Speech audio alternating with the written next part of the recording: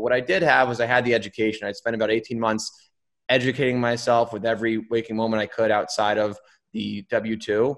And I felt very confident in my overall ability to speak the language with multifamily and my ability to do a basic underwriting on multifamily, right? Even without having the operational actual experience yet.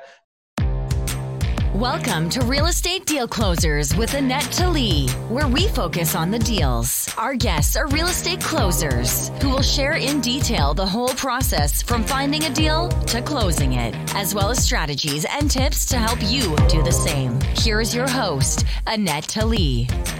Welcome to another episode of Deal Closers. I am your host, Annette Talley, and my guest today is Dylan Marma. Welcome, Dylan. Hey, thanks for having me, Annette. Excited to be on the show. I am very excited to have you here. So let me tell you a little bit about Dylan. He's a principal of Cirrus Capital, LLC. Dylan has been investing in real estate-sponsored JVs over $45 million in multifamily transactions. With a background in acquisitions, investor relationships, and asset management, he presents well-rounded experience in the field. This is very impressive, 45 million in multifamily transactions. So Dylan, tell me, how did you get into real estate?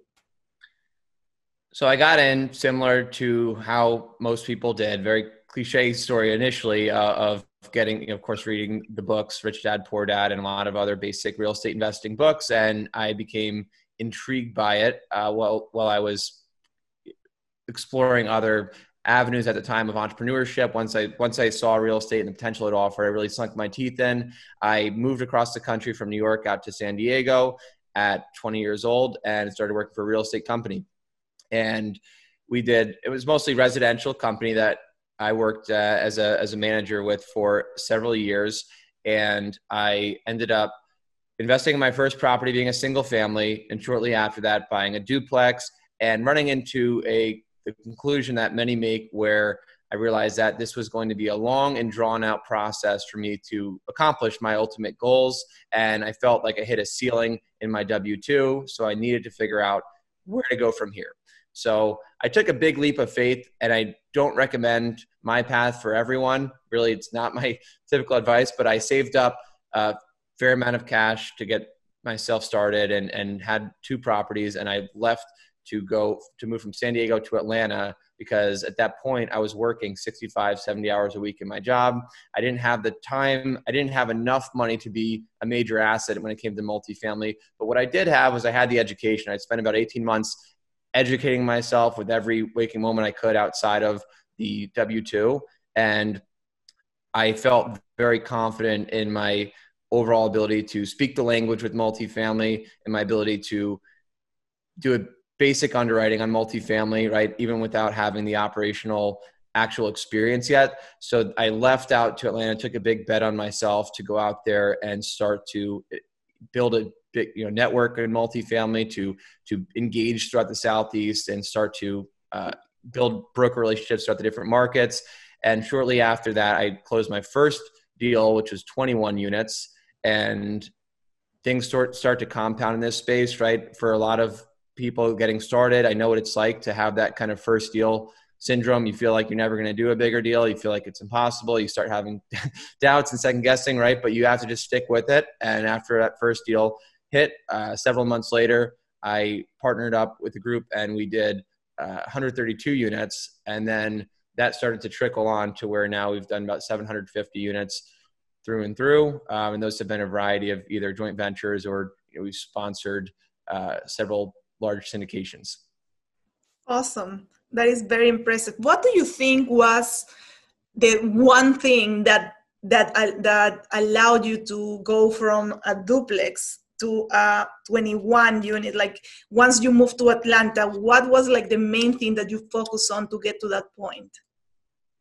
So I'm the type where I need to have a really, really solid core of education backing me before I have the confidence to go and place my money anywhere. Mm-hmm. So for me, I think it was just really, really understanding what conservative numbers looked like and how these deals really work.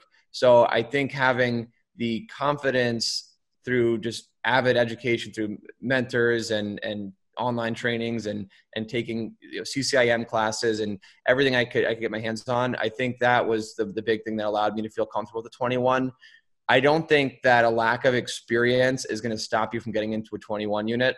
I think when people talk about a lack of experience being a barrier to entry, you're probably referring more to the larger deals, 100 plus units. But on 21 units, brokers aren't expecting you to have this giant track record of experience.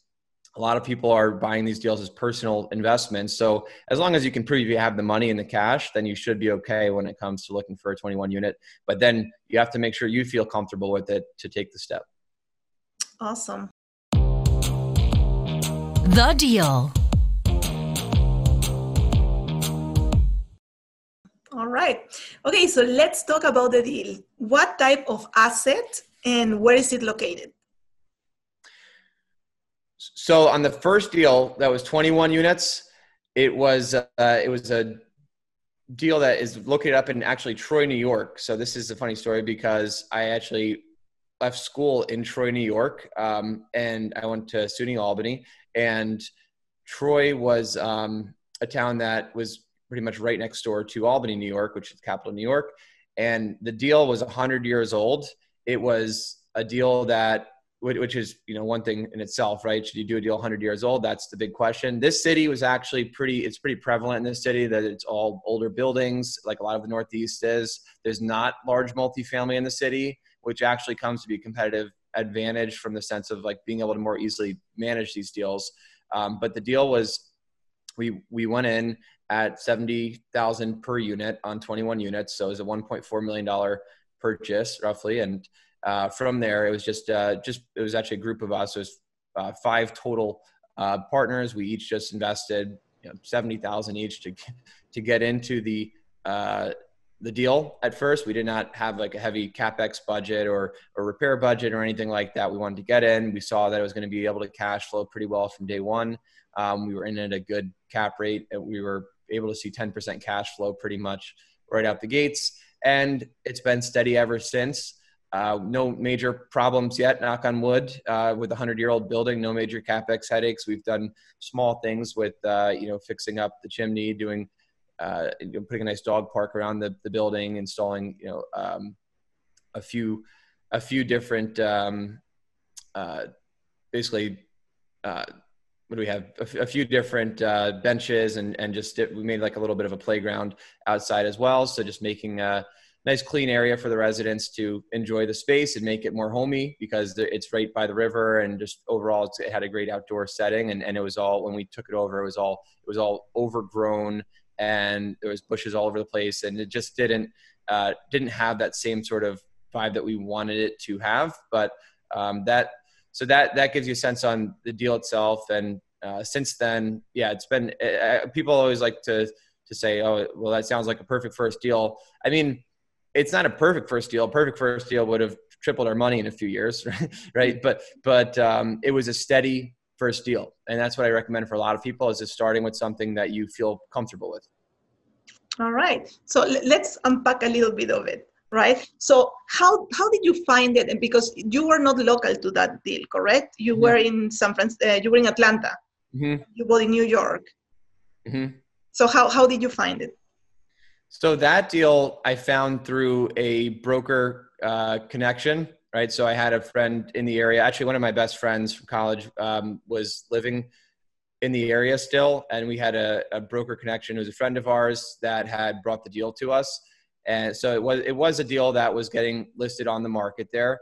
And it, came into our lap, we underwrote it and it just started to make sense to us. We did negotiate a bit on price. I think the initial price was somewhere in the maybe 150,000, 100 to 150,000 higher than we ended up getting in at. But not anything over the top. But that was where we landed. All right. And then you mentioned that you were 5 partners. So how did you find these partners? They were just all friends and connections of ours. So it was actually pretty easy for us because we all had interest in multifamily. They were all just people that I met. One was a good friend of mine from college. The other one was his brother-in-law. We actually had the broker that we were working with end up investing with us. And then another one of mine was a mentor of mine along the way. Awesome. So, and these are people that you knew already before moving to Atlanta, or that this is people that you met in Atlanta when you moved? No, I knew them all before Atlanta. That's the funny part, right? I was looking all over for deals in Atlanta, and then the deal came back to me in upstate New York, but I could make enough sense of it where it made sense to pull the trigger. Awesome. And was this something that you were looking with this group for other properties, or like one of you found a deal and then you approached the other people to join you? We were looking at a few properties together. It wasn't the first property we looked at together. So we all knew we wanted to get into something. But it wasn't like we were avidly looking all throughout Atlanta and the different markets that I was also looking at the time. It was more so we were meeting together every couple months with the deal. We check it out, and finally we found one that made sense. Okay, so that you bring a very important point, that is networking with people that are focused on the same thing that you want to do, because once you find something, then you have the people ready to join you in doing this deal together, correct? Oh yeah, right. It's all about building those connections and sharing the common interests and sharing what it is that you're interested in. As far as if you're looking at multifamily, making sure you're open and vocal about it with your friends, because you'd be surprised who else will have interest and want to partner. Absolutely. All right. So you mentioned that the initial price was a little bit higher than what you end up paying for it. So how did you negotiate this? What were the negotiating points? Mm-hmm. At the time, I don't think we had a ton of experience with negotiating the prices, right? Because that was one where we still early on in the career. So I don't think we use any kind of sophisticated strategies of going about it. I just think we knew what our numbers were, and we just went in and placed our LOI, below where the starting price was. And it actually took a few months. I think it probably took us four months or so before we got him down to the price we were at.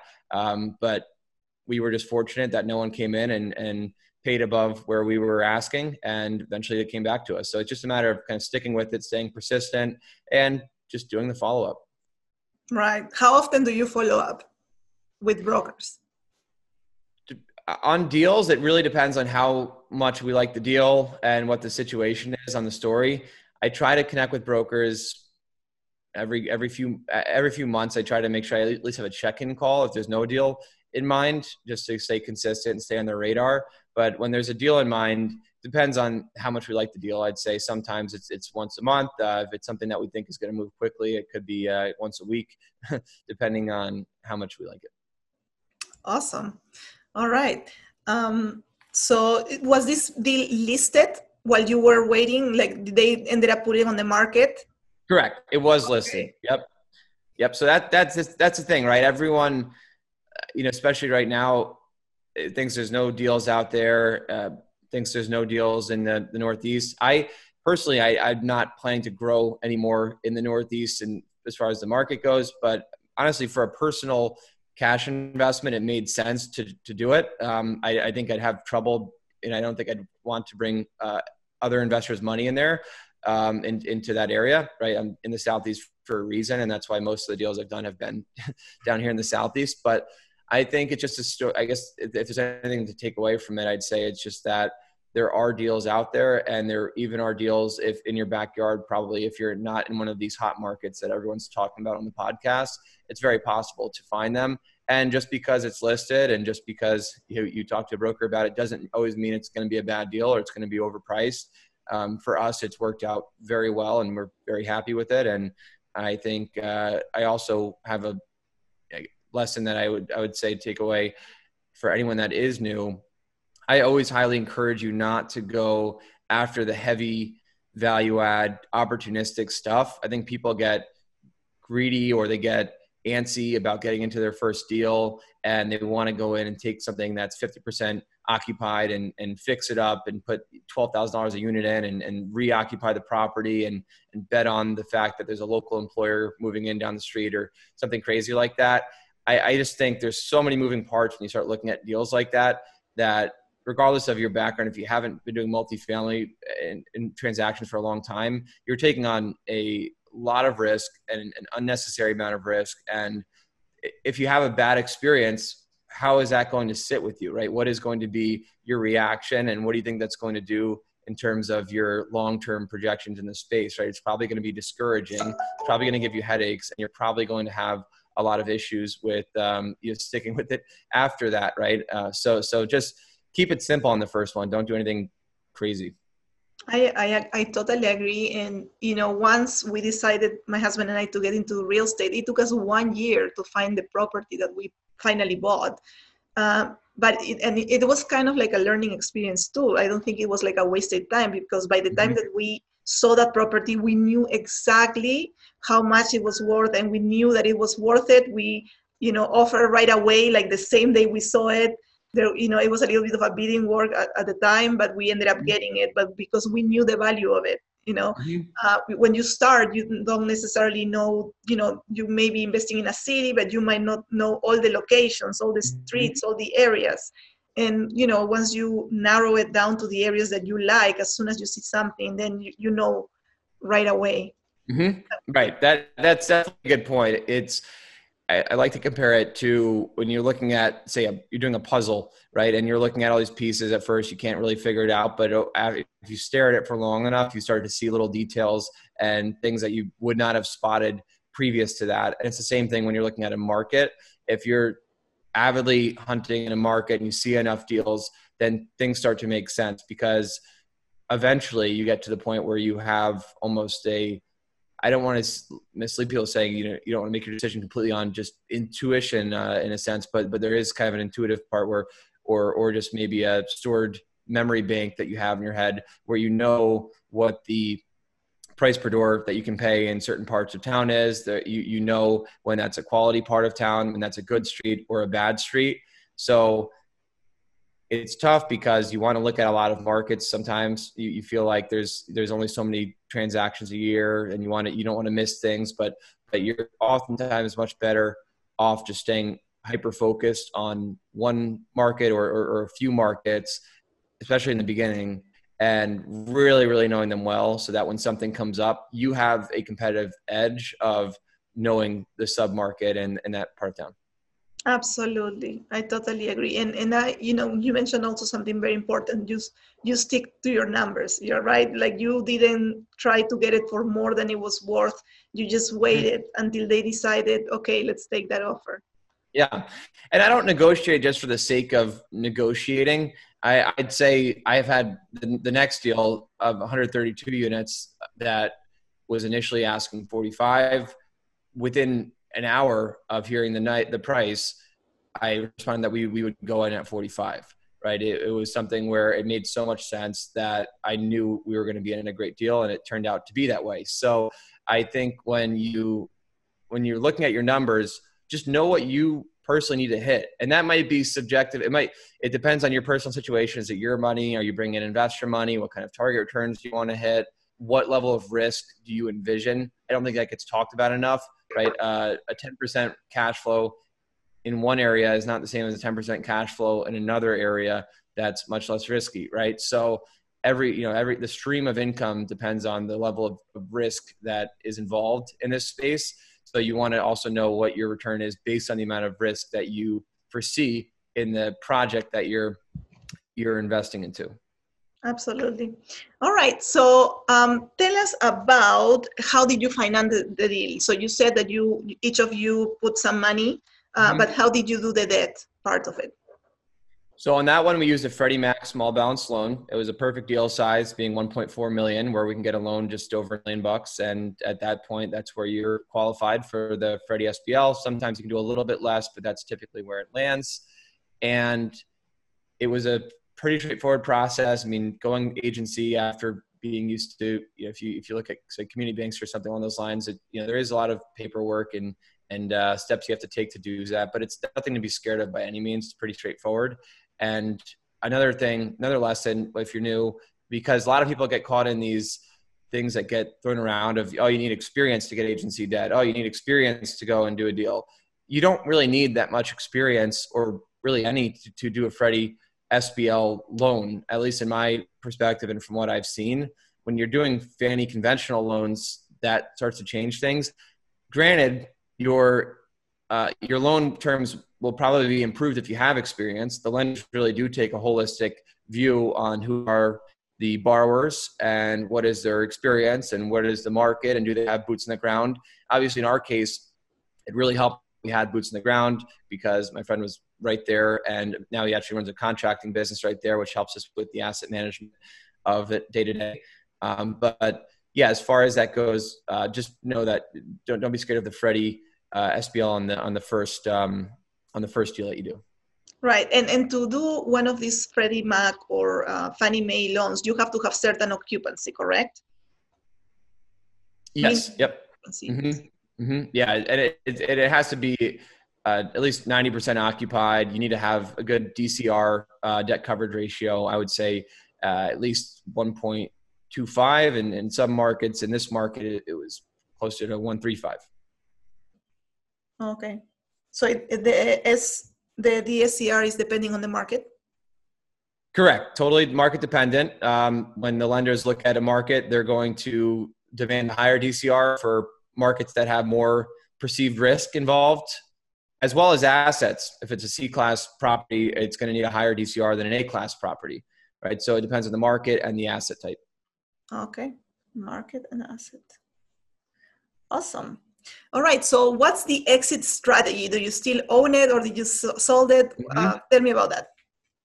Yeah, so we did get a step down loan just because we knew we were going to increase the rents incrementally. It wasn't a heavy lift or heavy renovation, but we did see some room to be able to increase the rents just to the tune of anywhere between $50 up to $100 per unit over time. So we figured we could do a step down in the loan so you have a smaller prepayment along the way to do a refinance. So now after a few years, we are probably going to year 4 now.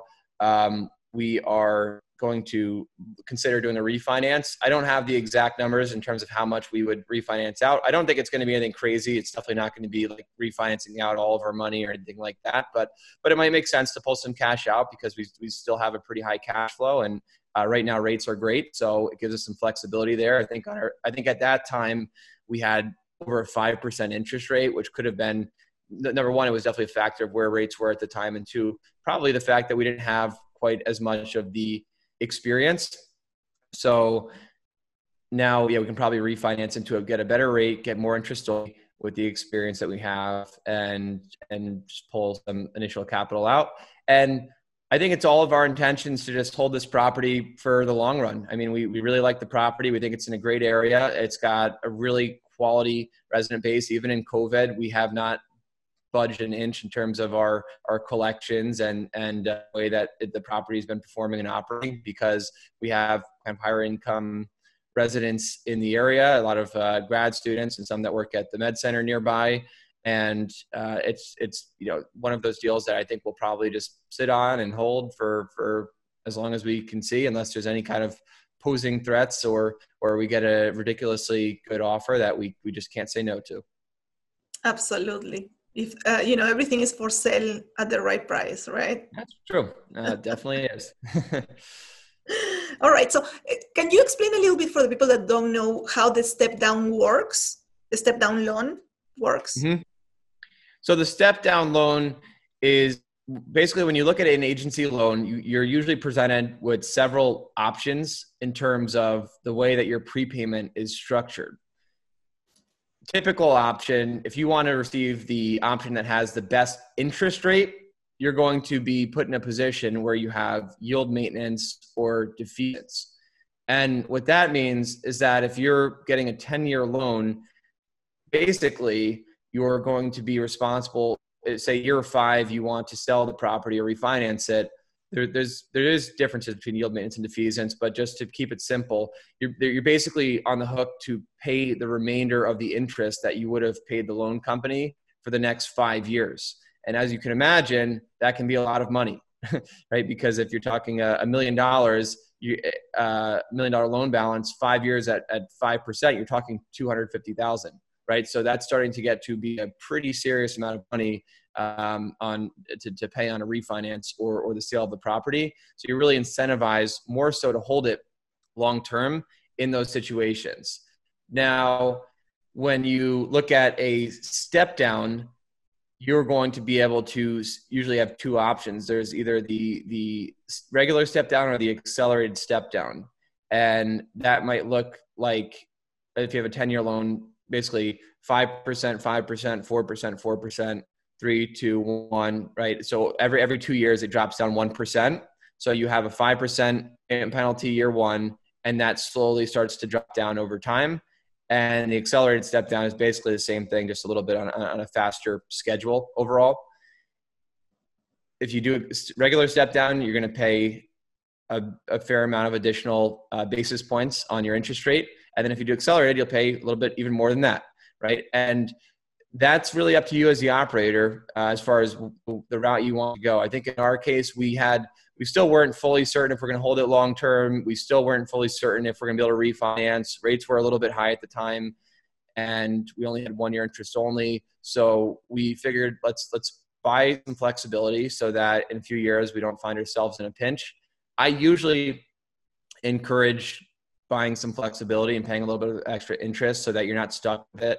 You never know. What if in 2 years you have a home run offer in front of you, but now you have to pay an extra $1 million to sell the property? You're really going to be kicking yourself for not paying that little bit of extra interest along the way. So more often than not, I definitely lean towards having a step down, especially in the syndication deals. If you're planning on holding long term and you know that for a fact, and there's no way you're selling that thing unless there's something crazy that comes up, then maybe you want to go with the yield maintenance or defeasance. I can definitely understand that route, but I typically lean towards at least a regular step down, and then just have your exit strategy in mind and make sure that that's helping guide your choice on the financing side.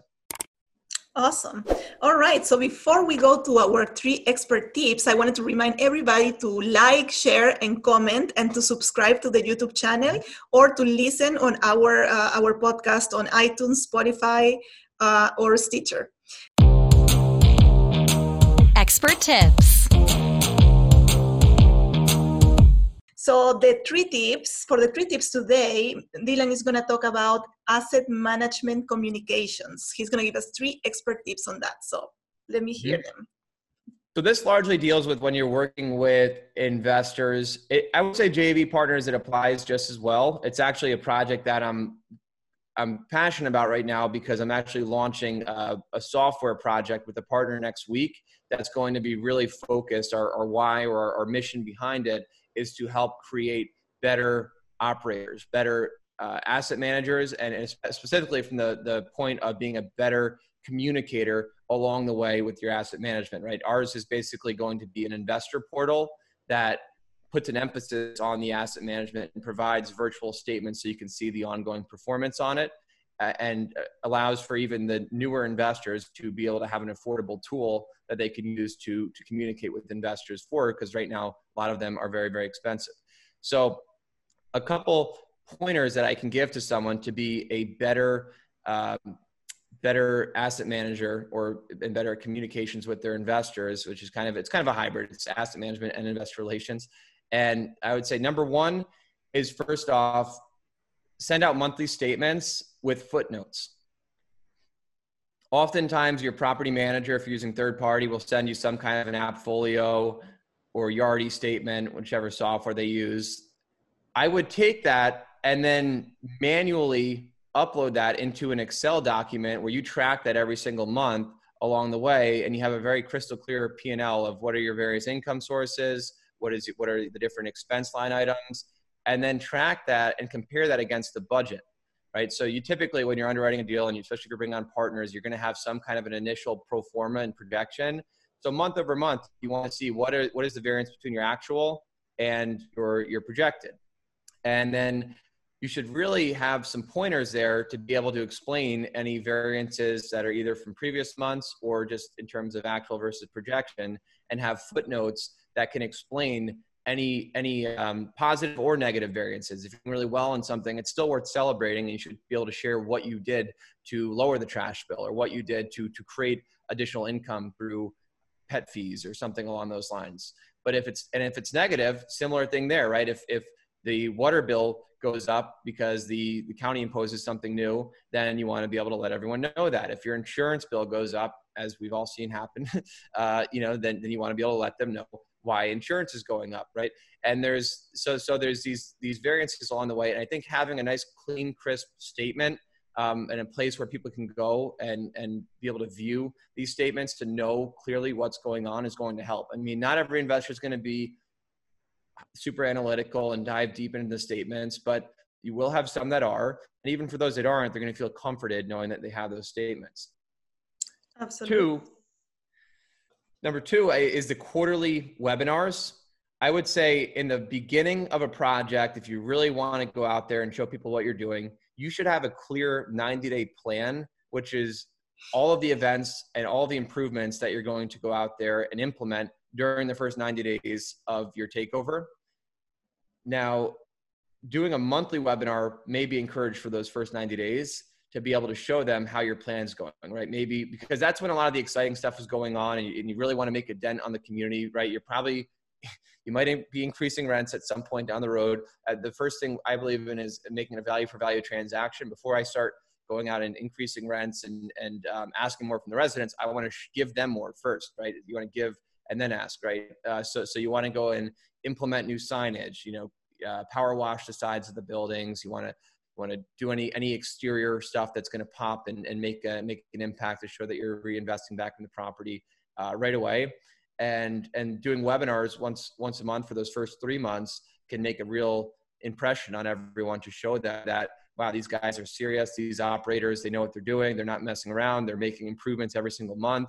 And that's kind of sets the tone for the rest of the project. And then from there, doing quarterly webinars will be helpful. If you're doing really, really good monthly statements, you'll find you don't really need as many of the quarterly webinars, but you still always want a place for people to come on, connect, ask questions about the property, go over it. Maybe for the people that don't like to go and try to read these statements themselves, you can kind of explain it in layman's terms as far as what's going on in the macro perspective of the area, the perspective of the submarket, and then the property itself in terms of how the overall performance is. If you have any thoughts about selling the property or any new findings along the way from the last quarter, I think that those make a really nice place for people to get in and connect. And then number three, lastly, this is more so I'd say on the investor relations side, is just annual check-ins. I would have some kind of a check-in system to where you just touch base with your investors. You might do this way more frequently, really up to you. But I would at minimum, just once a year, have a time where you just check in with everybody just to see how it's going, see what their thoughts are on the property, see, if what their investment goals are, if they've changed at all, or what they're, in this case, what they're doing in terms of COVID. If they're, maybe some people are going to have questions for you about what do you think is going to happen with real estate and the markets, right? So this is more important of a time than ever to have those check-ins. So I think annual check-in calls. And then lastly, if I could add even a fourth one, I would say doing some kind of a net promoter score.